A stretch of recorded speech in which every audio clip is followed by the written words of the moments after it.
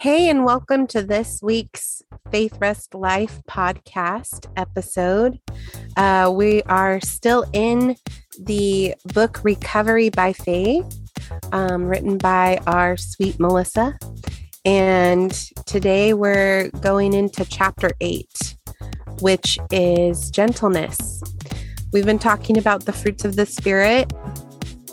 And so gentleness is, I think, one of the most important. I guess they're all equally important. But I think there's so many things in the Bible that talk about gentleness. And we actually already recorded this episode once before. So we're going off of that. But for some reason, it didn't record. And so here we are, take 2. We're going to do it again. And I'm in a rainy setting, and it is like pouring rain. So if I was joking saying this is the ASMR podcast today, because if you hear rain, that's why. God bless our technology today, that it would hold on to everything. So really quick, the last week's episode was faithfulness, and faithfulness continued, and where we talked all about the faithfulness of God and really all these fruits of his Spirit he's given them to us. He's made them our own. And so these are his characteristics, and we get to wear them and be a part of them. And it's really who we were created to be, is in these fruits of his Spirit. So now we're going to dive into gentleness, and we'll say a quick prayer, and Melissa will take it away. So Lord, we just thank you for everything you're going to do right now, today, in this episode, that it is yours, Jesus. Lord, we just want this to glorify you, and that we would hear your word of truth, and that it would go down deep in our hearts and grow these beautiful fruits of your Spirit. God, I just pray that this testimony of Melissa's life, of her sweet marriage and her family, that it would just bless all who hear, and that it would make just the things of you and who you are so open and available to everyone and all who is listening, that people would draw closer to you, and that we would draw closer to you as we study your word and listen to this testimony, and that we could really embody, Holy Spirit, everything that you give to us, all of these fruits of who you are. And so I just pray for Melissa right now, for her mouth to be touched, and for every word that comes out to be exactly what you're saying. In Jesus' name we pray. Amen. Amen. Amen. Thank you. Yeah, so I think the last 2 fruits of the Spirit, gentleness and self-control, minus the patience, those are, I would say, the top 3 that would be like the hardest to really pour out in your life in like moments of heated moments. But anyways, going through this whole book and this journey, the last 2 fruits of the Spirit, the gentleness and self-control, I kind of did it. I didn't continue studying it the way I was studying each of the other fruits until a little bit later on in our journey. And it was so cool, though, to kind of look back and just see how God put it all together over these years, and how I really was studying them in a way that I wasn't aware of, if that makes sense. We had finished up the faithfulness, and it was about in August or so of the time that I had filed for divorce, and we were going through all those steps. But Clint really was wanting and making significant and huge changes in his life to say that that's not really what he wanted. And I really begin to see the labor of my fruit really playing out in his life and in my life and in our marriage.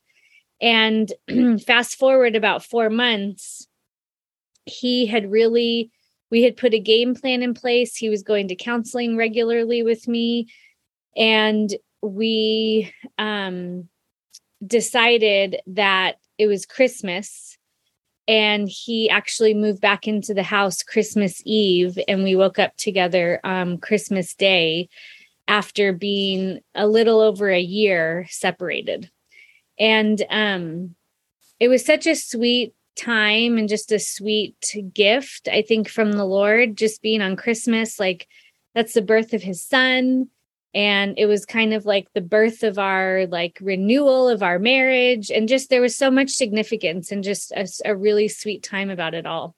But those 4 months moving forward to that point, I really had to get a hold of and grasp what gentleness really meant. And like I said, I didn't realize I was even like doing all these things or studying it, but that's exactly where I was. And the definition of gentleness is a humble, non-threatening demeanor that derives from a position of strength and authority and is useful in calming another's anger. And like I've shared before, I am not one to run towards confrontation. I am the rabbit hole finder, and I'm good at it. And I would prefer to just go to my rabbit hole. And Clint is the opposite, but I guess that's what they say, opposites attract, So for me, getting this definition and really understanding what gentleness really meant, I can look back at myself now and really see that this fruit was in my life at that time, because the Lord had really given me this authority and strength that I never had before in my life ever. And part of the things that Clint and I put together as kind of like a game plan, and in some ways almost like it was, for me, I felt like a safety net for him coming like totally back into our lives, was we kind of put this, this checklist together for both of us, because I had a 50% part in this whole thing, just like he did. So I had things that I had to really be aware of and work on, and he had things that he had to be aware of and work on. But, one of the things was in my kind of contract with him, we really put like contracts together, was that I purchased a breathalyzer, and at any point or any moment, if I felt uncomfortable or was doubting, I had the like authority or right to ask Clint to blow into this breathalyzer. And for me to like put that on my list and actually follow through with that, I was really like nervous and scared, and because that's like a hard thing to do. And then I thought, okay, well, and then what if I ask him and then it is, what I was fearing, then I have to like start this. Then we go through this whole crazy process again, Anyways, it was really neat because I was able to really put that on my list confidently. And he accepted it well and agreed and understood. And just the way that God changed his heart and my heart through the whole process of all of this still blows my mind today. Like, I mean, it's still just, and God is always, he's continuing to change and mold and shape us to be more like him every single day. But I really saw it at that time in my life, like leaps and bounds, and was just amazed at who Clint was being. I was reading more, like the Greek word, gentleness and meekness kind of go hand in hand. And the Greek meaning for meekness talks about expressing power with reserve and gentleness. And it says, for the believer, meekness begins with the Lord's inspiration and finishes by his direction and empowerment. It is a divinely balanced virtue that can only operate through faith. And when I read that, I just was in awe, because literally that is what happened. Like, over this whole year journey that Clint and I were on, of really being separated and changing, it really was, I operated 100% in faith of things that I could not see, and these things in my life that were so hard. I mean, some days, I still have days. We all still have days that are hard all the time. We live in a fallen world. So there's going to be hard, ugly days. But to really understand and know that the Lord is working on the things that are like unseen, it brings so much comfort to my heart. And actually in 2 Corinthians 4, verses 17 and 18. For our light distress is producing for us an eternal weight of glory, a fullness beyond all measure. So we look not at the things which are seen, but at the things which are unseen. For the things that are visible are temporary, but the things which are invisible are everlasting and imperishable.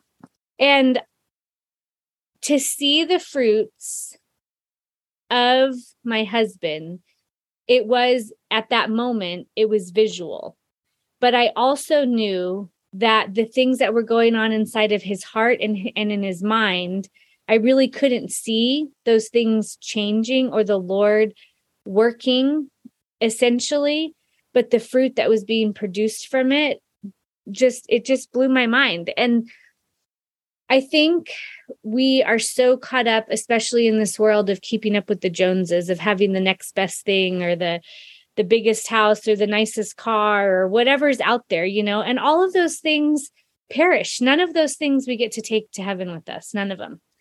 But the work that we can do by producing this kind of fruit in our life and drawing people to Christ creates these beautiful treasures that are unseen that we will receive in heaven. And I think with the rate of divorce and just all the craziness that's in our world right now, those things are so destructive. Sin just comes in and completely wrecks everything. That's what the Bible says it does. It comes in, and it comes in to steal, kill, and destroy. And when we allow ourselves to take the bait of those things, all of these fruits of the Spirit are like stolen away from us. And it's hard. It's not an easy thing, but I love the definition here that it's a divinely balanced virtue that can only operate in faith. And our faith is so powerful, and God is so powerful. And when we just trust in him, who we cannot see, he's not a tangible thing that we can grab and hold on to, but it's the things that are unseen in this world that give us the most hope and the most virtue and the most amazing life that we could ever ask for. So, as I was going through my journal, just kind of looking over these next 4 months that we're kind of walking through, one of the verses I wrote down was Joshua 24:15. And it talks about, choosing who you're going to serve today. And it says, for me and my house, we will serve the Lord. And that was like a life verse for me during this time. Like the Lord, I really feel like just gave that to me kind of at the end of this separation journey that Clint and I were on. And we talked about it, and both of us said, this is what we want. We want to wake up every day and we want to choose to serve him, whether it's hard, whether it's a great day, whether it's a stormy day, whether it's a day where trials, and arrows are shooting at us. Our choice, and we wanted to say every day, was for me and my house, we will serve the Lord. And I think it's been so powerful to see the fruits and to see all of the things that have come from it by taking a stance and really making that point to say, this is who we're going to serve. I was reading through this book that I had from this lady, and it's called Intimate Conversations. And this lady was a missionary, and she traveled all over the world, and she wrote it's a really small, sweet little book. And she would just share like really intimate times that she had with the Lord. And one of them, she shared about talking about all the fruits, like talking about Galatians 5:22 and 23 of all the different fruits of the Spirit. And she said that fruit equals giftings and roots equal virtue. And it really stood out to me because I thought, wow, like the virtue of how we walk and choose to live our life, those roots can grow deeper and deeper and stronger and stronger. And the more that we choose to water and tend to those roots, the more fruit and the bigger our tree gets, and the more blessings we have, and the more, the more that the giftings that we get from the fruits. And so I had just written in here, in my journal, that I really wanted to keep this at the forefront of my mind and continue to water and tend to these roots of this beautiful tree that the Lord had given us. In Proverbs 15:4, this is one of the scriptures that's actually in the book. And it just talks about reading Proverbs 1-4, and then asks a question like, what do you think about these verses? And I'm just going to read Proverbs 4. It says, a soothing tongue, speaking words that build up and encourage, is a tree of life. But a perverse tongue, speaking words that overwhelm and depress, curses the spirit. And I love that, because I think that I think this scripture in alone speaks so boldly about all the fruits of the Spirit, because a soothing tongue builds up and encourages, where in moments of when we're in trials and when we're in tribulations, like being able to have this gentleness and meekness, but speak with authority and speak with confidence, still building people up and encouraging them, but speaking truth, like speaking the truth to them, really creates this tree. Like it says, it creates a tree of life. And I just thought this is so cool, because this scripture really just points to what God had given me. And I actually have drawn in my journal, like I have a big tree with all these little dots all over it that I wrote like fruits, and then the roots just growing deeper and deeper. And underneath it, I just put, Lord, I want my roots to grow deep into you. And the more that we can tend to this, we really do create a tree of life in our life. And it not only creates this tree here while we're on this earth for just literally a snap of a finger. We are literally on this earth for like a blink of an eye compared to eternity. But the time that we're here, in that blink of an eye, we can create this beautiful tree of life to really create these virtues in our life so that we can get the giftings of the fruit. And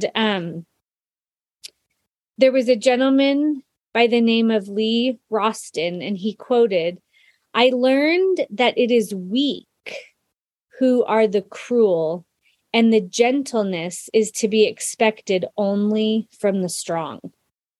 So I have one question that I wrote here in the book and just wanted to kind of end on this note. But it says, are you weak and cruel or gentle and strong? How can you get to be gentle and strong? And I think that that is a huge question. And even for me, like, I mean, it really got me thinking this morning of if I'm being weak and cruel or gentle and strong in disciplining my children and talking to my husband and getting frustrated with the day-to-day activities, am I being gentle and strong or weak and cruel? And so that is something that I'm going to ponder this week and pray that the Lord will help me to just reveal those things to me, to be gentle and strong and not weak and cruel. But it was a really sweet time to see what God had done over those last 4 months of just being gentle to Clint, but yet being strong in making sure that we had a really good game plan in place to reconcile and, put our marriage back together. That is awesome. That was so good. Yeah, it was just amazing. God is, he never ceases to amaze me. Yes. I just loved, all of it. I especially loved the part of just talking about the seeds that you could plant in others' lives when you do walk in gentleness. Like, just when you were saying you kind of had to learn